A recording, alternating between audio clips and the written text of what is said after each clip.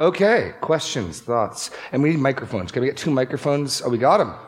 We're ready to go. Okay.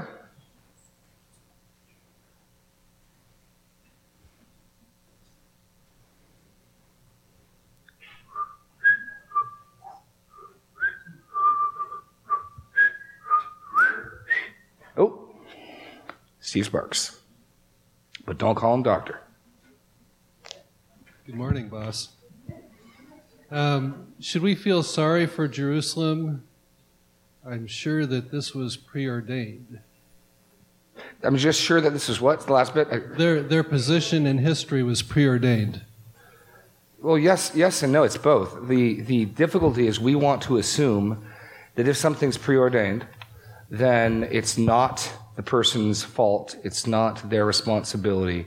It's God. The thing that I tried to argue when we did our first week on the series on predestination, and I know it's counterintuitive, and I know it's a mystery, is the Bible insists both. It's Jerusalem's fault.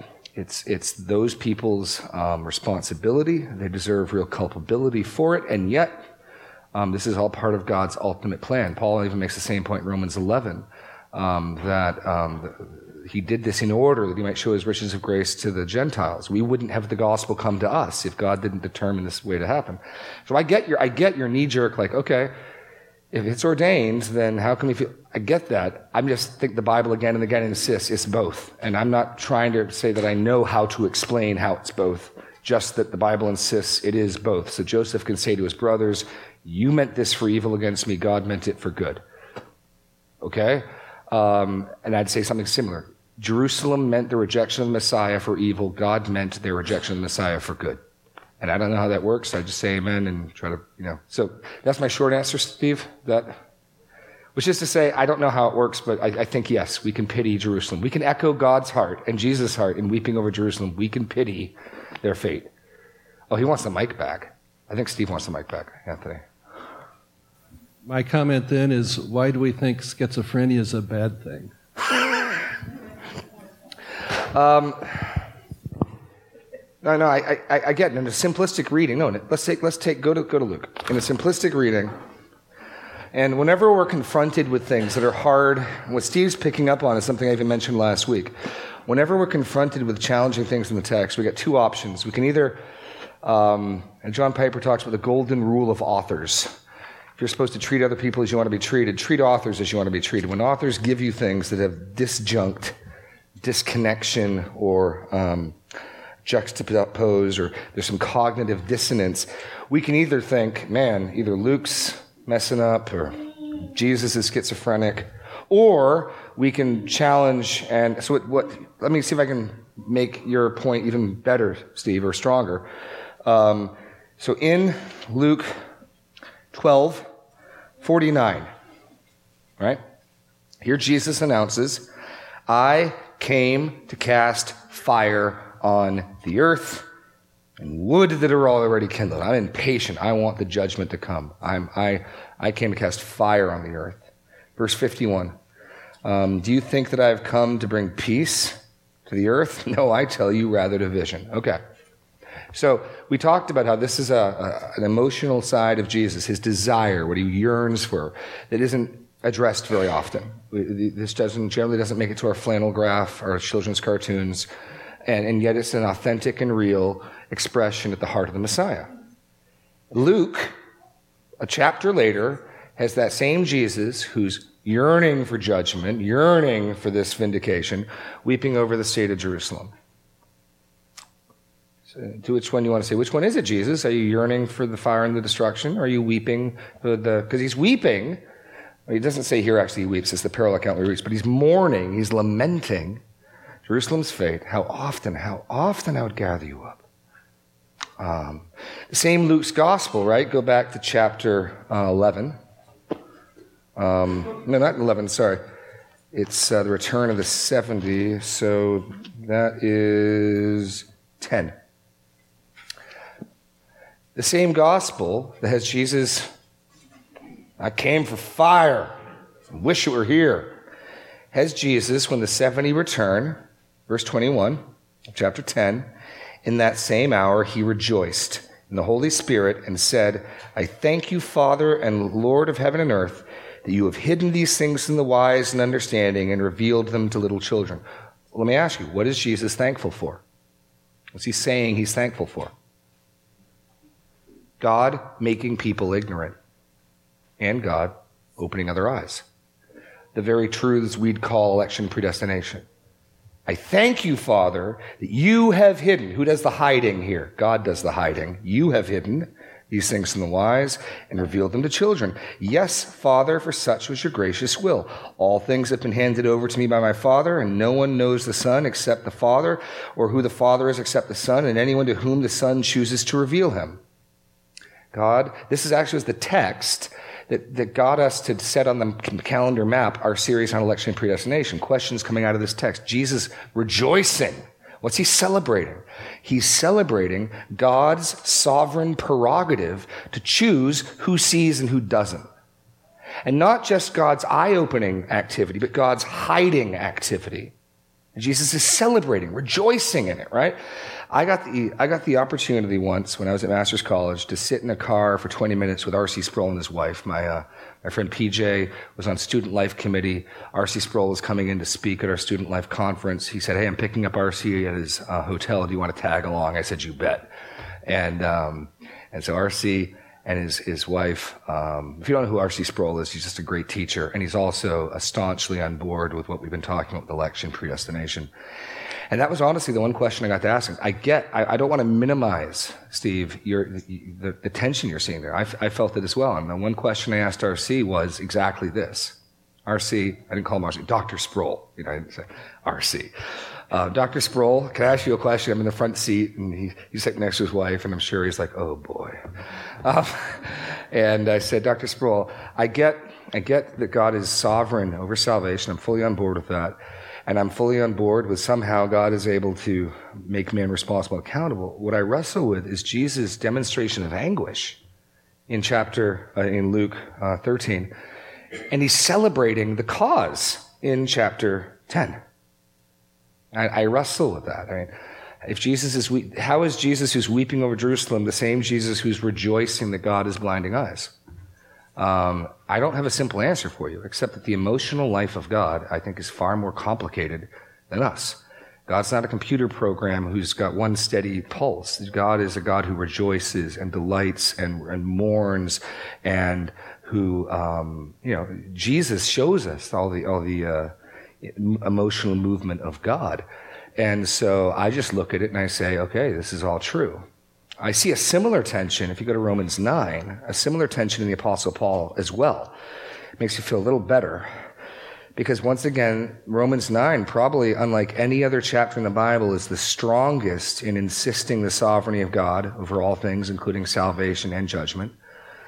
And Paul begins this section on election and predestination and vessels of wrath prepared for destruction by saying, I am speaking the truth in Christ, I am not lying. My conscience bears me witness in the Holy Spirit that I have great sorrow and unceasing anguish in my heart. For I could wish that I myself were accursed, cut off from Christ, for the sake of my brothers, my kinsmen according to the flesh. And that's true. Paul, I have unceasing anguish. I can almost pray, God, damn me to hell and save them. I can almost pray that. Paul says. And then as he goes through Romans 9, 10, 11, trying to explain Israel's current state, he brings out some of the biggest guns of predestination and election you're going to find in the Scripture. Because he wants to defend God's promise to Israel didn't fail. Verse 6, it's not as though the word of God has failed. And then he starts pointing out how from the very beginning, God said, this son, not that son. Isaac, not Ishmael. Jacob, not Esau. Right? God was demonstrating within the promise, he kept a freedom and a prerogative of choice. Specifically that he chose the one son over the other while the kids were in utero before they'd done anything good or bad. And then, as he starts applying that theology of God's sovereign choice to Israel, listen to some of the things. Paul will explain Israel's current state. So look at chapter 11. Verse 1, I ask then, has God rejected his people? By no means. For I myself am an Israelite, descendant of Abraham, a member of the tribe of Benjamin. God has not rejected his people before new. Do you not know what the scripture says of Elijah? So he's going to argue the remnant. He's not rejected Israel totally. There's still a believing remnant. Verse 5, so too at the present time there is a remnant chosen by grace. But if it is by grace, it is no longer on the basis of works. Otherwise, grace would no longer be grace. What then? Israel failed to obtain what it was seeking. The elect obtained it, the rest were hardened. Now there Paul says, let me tell you what happened. Israel as a nation missed it. They rejected their Messiah. The elect received the grace. They opened their eyes. They didn't open their eyes. Their eyes were opened. The elect obtained it. The rest were hardened. And then, as he talks about how this will culminate into the full inclusion of the Gentiles and Israel again being returned to, verse 20 of chapter 11, this is true. They were broken off because of your unbelief, but you stand fast to your faith. 25. Lest you be wise in your own sight, I do not want you to be unaware of this mystery, my brothers. A partial hardening has come upon Israel till the fullness of the Gentiles has come in. And in this way, all Israel will be saved. Verse 32, for God has consigned all to disobedience that he may have mercy on all. So he's basically said, ultimately, God is sovereign over mercying, and God is sovereign over hardening. And his simple one-sentence statement about Israel's current state in chapter 11, verse 7, the elect obtained it, the rest are hardened. Okay, and he explains that. And he ends with a doxology, as you see how this all intertwines together and culminates in the national conversion and restoration of Israel, with a doxology. Verse 33, oh, the depths of the riches and wisdom and knowledge of God, how unsearchable are his judgments, how inscrutable his ways. For who has known the mind of the Lord, or who has been his counselor, or who has given him a gift that he might be repaid, for from him and through him and to him are all things, to him be glory forever. Amen. Now I see that same cognitive dissonance there, Steve. Which one is it, Paul? Do you have unceasing sorrow and anguish in your heart, pleading with God that he might even curse and damn you to save them? Or is it, praise God how he's working things together? Yes, apparently. And I get the emotional the emotional dissonance there. But it's the same thing I see Jesus doing, exulting and rejoicing in God's sovereign prerogative to open eyes, to hide things, and weeping over Jerusalem. So I don't think it's an accident in the text. I don't think Luke made a mistake. I think these are some of the mysteries of God that we just have to wrestle with keeping our hearts on. I mean, I'll ask if Daniel or any of the elders want to jump in with another word, but I think both threads are true, and the temptation is to hold on to one and reject the other. So you either hold on to, you're weeping for the lost, you're weeping for the world, and you reject any notion that God is sovereign. Or the other danger is you hold tightly to God as sovereign and you become a cold-hearted Calvinist, and you get answers like William Carey got when he wanted to go to China. If God wants to save the heathen, he'll do it without the help of the likes of you. And somehow, both of these threads, Jesus weeping over Jerusalem, Jesus delighting over rejoicing in the Father's sovereign prerogative, I think are true. The fact that I have difficulty emotionally with that I think speaks to my weakness and limitation. So on the one hand, Steve, I absolutely see the disconnect that you see. I absolutely get it. I'm just saying I don't have an answer other than yes. That might be unsatisfying, but I see it, and I wanted everyone else to see it. You're not just seeing things. It's there. There is a tension, and a challenging tension, present in Romans 9 through 11 and in Luke, and I think in many other places in the Bible. Every time God demonstrates his sorrow over why people are doing what they're doing, we could in theory interject, yeah, but you could have given them grace so they didn't do it. I don't think we are able to come to the Bible that way. But anyway, anyone else want to add anything to that or press further with that? I mean, Daniel does. Okay, microphone to Daniel.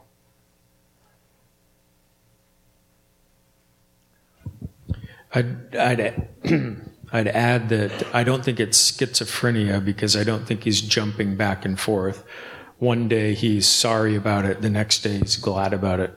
I think they're both true at the same time. Yeah.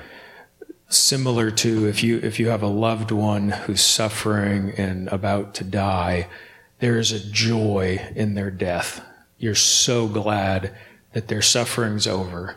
And then at the same time, you're weeping and mourning because you want them back. And it's that kind of tension where it's both and, not a schizophrenia where your mind's split and one day it's this and one day it's that. Yeah, no, amen. And it's not as though Paul some days is praising God for Israel's fate and some days mourning Israel's fate. He's able, in what takes 10 minutes to read, to say both. Somehow these are simultaneous emotional states. Yeah, amen.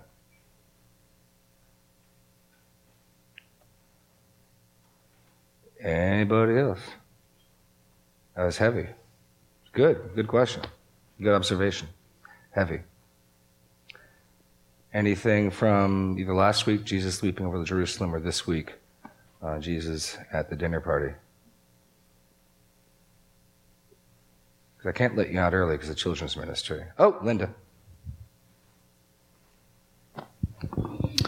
Okay, so from today, because that was before you got to it, that was one of my questions about how this person got there. Were they invited? Because it seems like if it's a dinner with the Pharisees, they would have only invited the most important people to come. Yeah, Jesus tells the host exactly that. You shouldn't do it, but the assumption by telling him you shouldn't is that's what he does. Right. Yeah. But, I mean, it is Jesus' common practice, we've seen before, to, once he's healed people, to send them away. Right. Because typically, for one, they're overjoyed and probably just going to tell everyone what happened.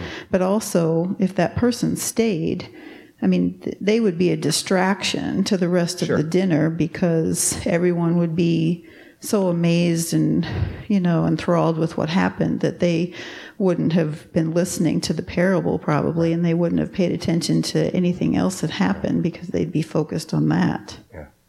So what are you suggesting is the cause for him being there? For what? What are you suggesting is the reason why the man with the dropsy is there? Oh, I'm not arguing about that, but I'm okay. just, like I said, that was my original question to myself before you got to that point. But it just seems like I'm not sure I agree with the plant part. Okay, the plant. I can't prove it. I think it's the most likely possibility, but I wouldn't die on that hill.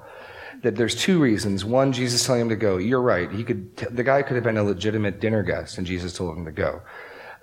Probably the strongest for me is when Jesus sees him, and the flow is they get there, they haven't even started. Behold, here's this guy. And then Jesus answers the Pharisees and the scribes as if how is he answering them if they have nothing to do with him being there? That doesn't make much sense to me. It's you'll walk in somewhere and someone's played a trick or they put a sign up and you see it. What did you guys do? You respond to what you see and what you encounter by talking to people as if they're responsible. So he sees this guy, and Jesus answers them. Now, I know there's a Greek idiom that could be making more of it than it is, but I'm reading that as Jesus understanding they're responsible for him being here. And so he's reading the subtext. Will you do a miracle on the Sabbath? So he answers them, is it lawful to heal on the Sabbath? That flow of thought assumes they have some responsibility for this guy being here. I mean, it starts with them watching him. It, to me, paints a picture of they've put a plant. This guy is here. What I mean by plant is they've set up this scenario where Jesus will encounter this guy on the Sabbath, and they're going to see what he does. And it's prearranged. It's not accidental. That's what I'm suggesting. This isn't, oh, what a happy coincidence. We have a sick person here. Now we can see if Jesus will heal him. I think it's been planned. But I couldn't prove that. I mean, I think the context points in that direction, but I can't be dogmatic on the point. So because he's done that before, where he's anticipated, he already knew what they were going to say and responded the same way. Sure. But if they have no responsibility for this person being here, I'm saying Luke's text narrative, he answered them. If they have no responsibility for this man being here, if this is a complete accident, or if this guy is like the woman who wandered in, who wiped Jesus' feet with her hair, she doesn't belong here. She just sort of comes in. And those are the possibilities. He's a guest, he finds his own way in, or he's a plant. Maybe there's a fourth, but if he's the guy who wandered in, it makes less sense to me Jesus answered to them and said. So, but like I said, to me that makes the best picture. But I grant that it could be he wandered in. Sure. Anyone else want to say anything to that? Sarah. Yeah, I just had something to add. Just the type of illness that he has, it's very obvious that he's ill, and it'd be very obvious when he's healed. It's not someone that Jesus would have not noticed him being there. Right. Well, and this happens before they even have seated. I mean, it's boom, behold. I mean, you're right. You can't go very far with this guy, with his symptoms, and not see him and deal with him. The meal people haven't even taken their seats yet. So it's immediate. Absolutely. Oh, Carol. Greg, you're sleeping on the job, man. Oh, okay. Oh, no. I'm going to the last verse. For everyone who exalts himself will be humbled. Yes. He who humbles himself will be exalted. Yes. 1 Peter 5. Likewise, you that are younger, be subject to the elders. Clothe yourselves, all of you, with humility towards one another, for God opposes the proud, but gives grace to the humble.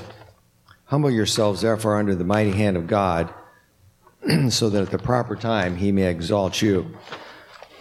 And I just wondered if you had any more comments on that, because it's my observation. I thought I really appreciated your comment about driving and having having other drivers that don't appreciate your position and who you are, because you've had that happen too, Carol.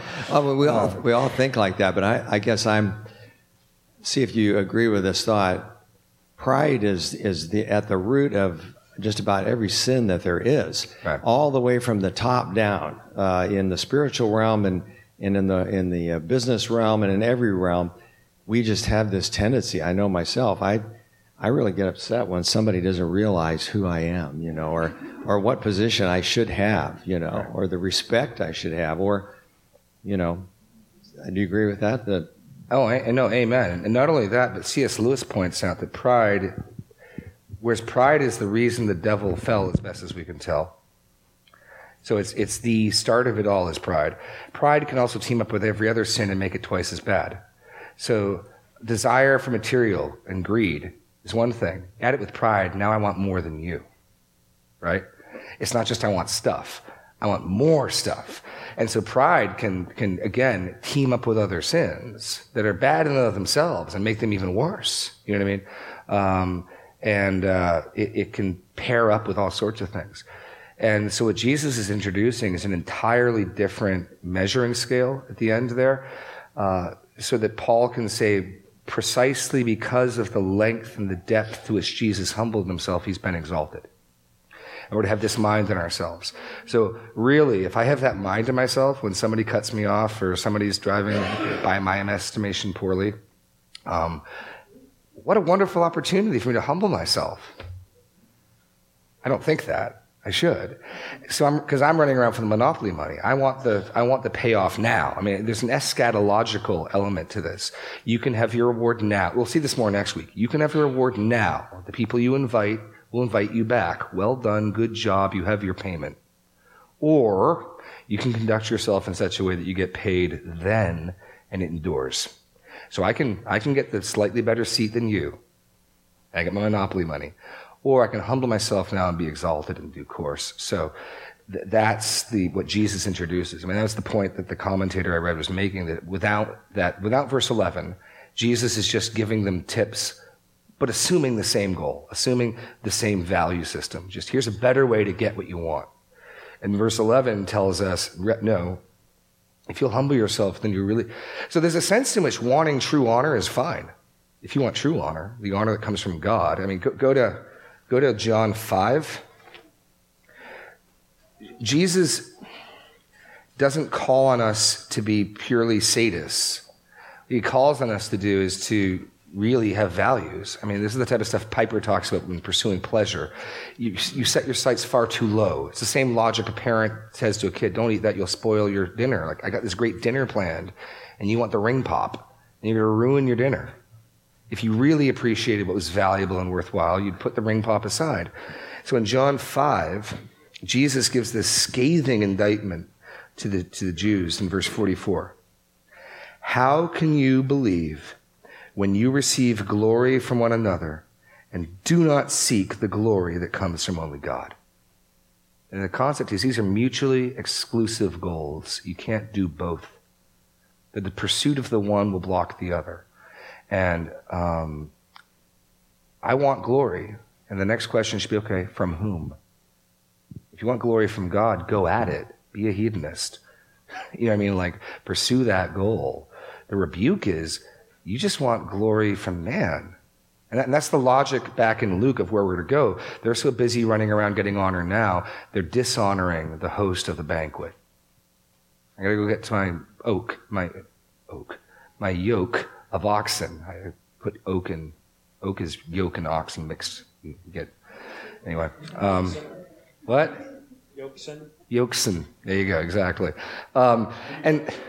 And so the irony is going to be that while they're so busy running around wondering who's got the best chair and who on my guest list can invite me back, they're ignoring the invitation of the marriage feast, and they're insulting him.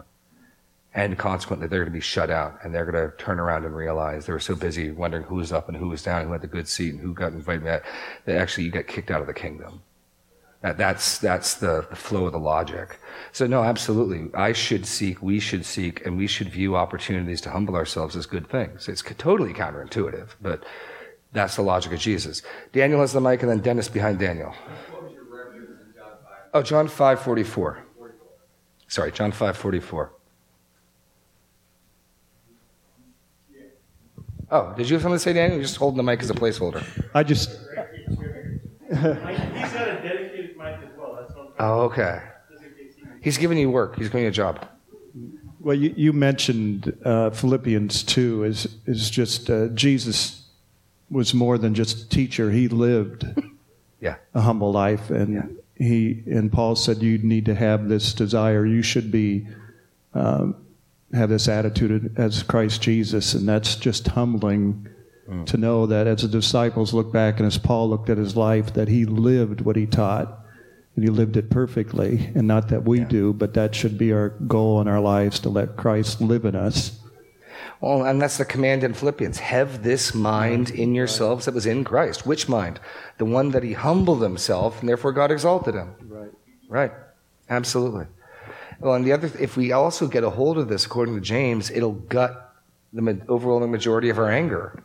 What causes quarrels and conflicts among you? Is it not this? You have desires. Get this man a mic. And you fight and you quarrel and you cannot have. But no, there's people who listen, Dave. You want to get advertisements for your class? Well, I'm not done yet. Hold on. I'm just getting you ready. And then you're going to close this out. You're the final word. But isn't most of our anger, I expect, I have a right to, I demand, I ought to get. When I don't get it, I act like a potentate. I act like a king, and I will pour out my wrath. You'll be sorry you crossed me, right? I mean, that's a ton of our anger stems from, you don't treat me like that. You don't do that to me. You will give me respect. You know, me of all people, right? Do you know who I am? And if we could actually get this, so much of our anger would find its legs cut out from underneath us. That Spurgeon quote, when people think ill of you, don't let it bother you. They don't think nearly badly enough of you. Or something. I'm bungling. I got to find it, but it's a great quote. Dave, and then we're done. Dave Lample, who teaches an ABF class. See? The plug. What's a ring pop?